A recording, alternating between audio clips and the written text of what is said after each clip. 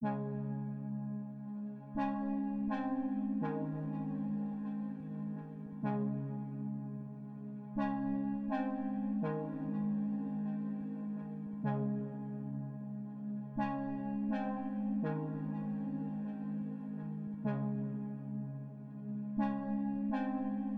future. Is it flying cars, living on the moon, or even exploring the universe? What do you think the future will be? And if someone came to you today and said that they could take you there, would you do it? This is the story of Nathan Summers. Welcome to Origin.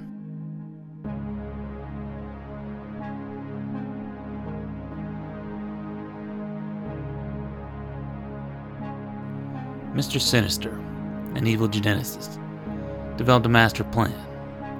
He would combine the DNA of Cyclops and Jean Grey, two of the strongest X-Men, to create a mutant so powerful that he could defeat Apocalypse. In order to do this, he stole some of Jean Grey's DNA and created a clone of her. He named her Madelyne Pryor and set her up with Cyclops. You see, Jean Grey had recently went missing, and Cyclops had just left the X-Men to go looking for her. When Scott met Madelyne for the first time, he fell instantly in love because of how much she reminded him of Jean. They soon married and had their first child. They named him Nathan. They soon moved to Alaska, where they started to raise Nathan. But their marriage became strained because Cyclops could never really get over Jean. And when he received news that she had been found, Cyclops left Madelyne and a son. Mr. Sinister caught wind of Jean's return too, and decided it was time to kill his clone, Madelyne.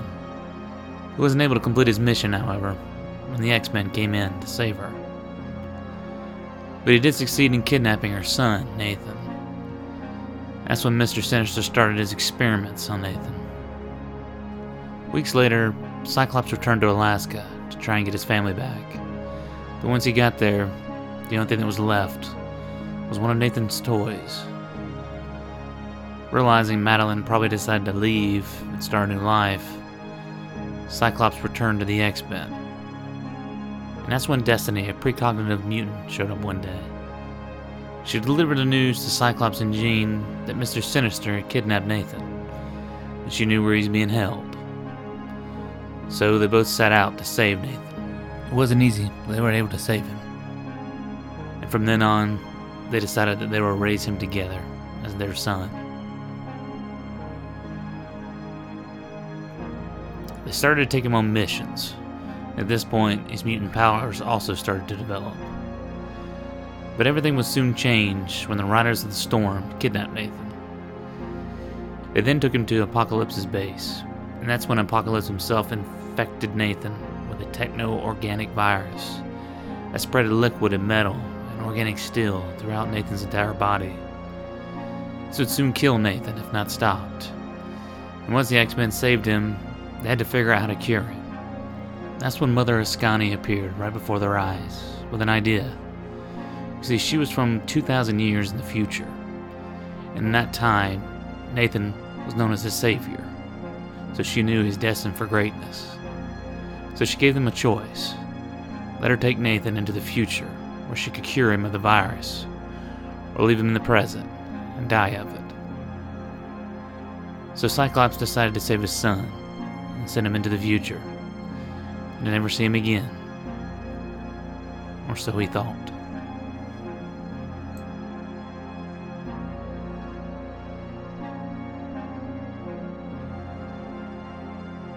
Thrusted 2,000 years into the future. Now it was the year 4,935. There, Apocalypse ruled with his vast armies. But Nathan was safe, for now, in the care of Mother Ascani and the Ascani clan. But they soon realized the virus had progressed further than they had thought. Fearing that he would soon die of the virus, they cloned him. But Nathan defied the odds and survived it after all. And that's when Apocalypse's army attacked the clan. Few survived, but Nathan, his clone, and Mother Ascani did. But before they could save Nathan's clone, Apocalypse kidnapped him. You see, Apocalypse thought he was Nathan, and he took him in to be his future vessel. Alive but badly wounded, Mother Ascani used her powers to bring Cyclops and Jean into the future, but their bodies couldn't survive time travel, so they took on new bodies that were clones of themselves, and new names, now going by Slim and Red Dayspring. They protected and raised Nathan for the next 12 years, helping him develop his powers and use them to prevent his virus from spreading any further. But things soon changed when his clone showed back up after years of not seeing him. He now went by the name Strife, and since he was brainwashed by Apocalypse, he was out to kill Nathan. Strife attacked him and then used a device to travel back in time in order to escape. But Nathan was able to follow him back in the past. Now in the late 20th century, he started to search for his clone. There he met Mora, a geneticist who taught him how to speak English. Nathan then took on a code name, Cable, which was a metaphor for being a link between the past and the present.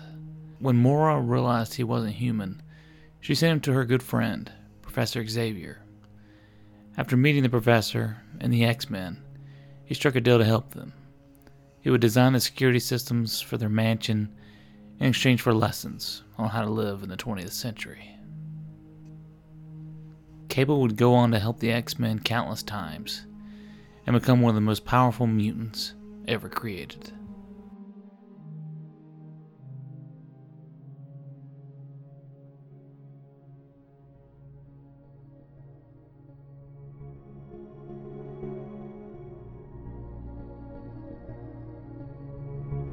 You guys are amazing, and I just really want to thank you for downloading and listening to Origin. This episode was written and narrated by me, Cameron Rainey. Music by Chris Zabriskie. Dude is amazing. Go check him out on Spotify, where you can also listen to this podcast. As always, follow us on our social media, Origin_podcast on Twitter and on Instagram, and Facebook.com/The Origin Podcast. We'll see you guys in 2 more weeks, and thanks again. I can't thank you guys enough for listening to me.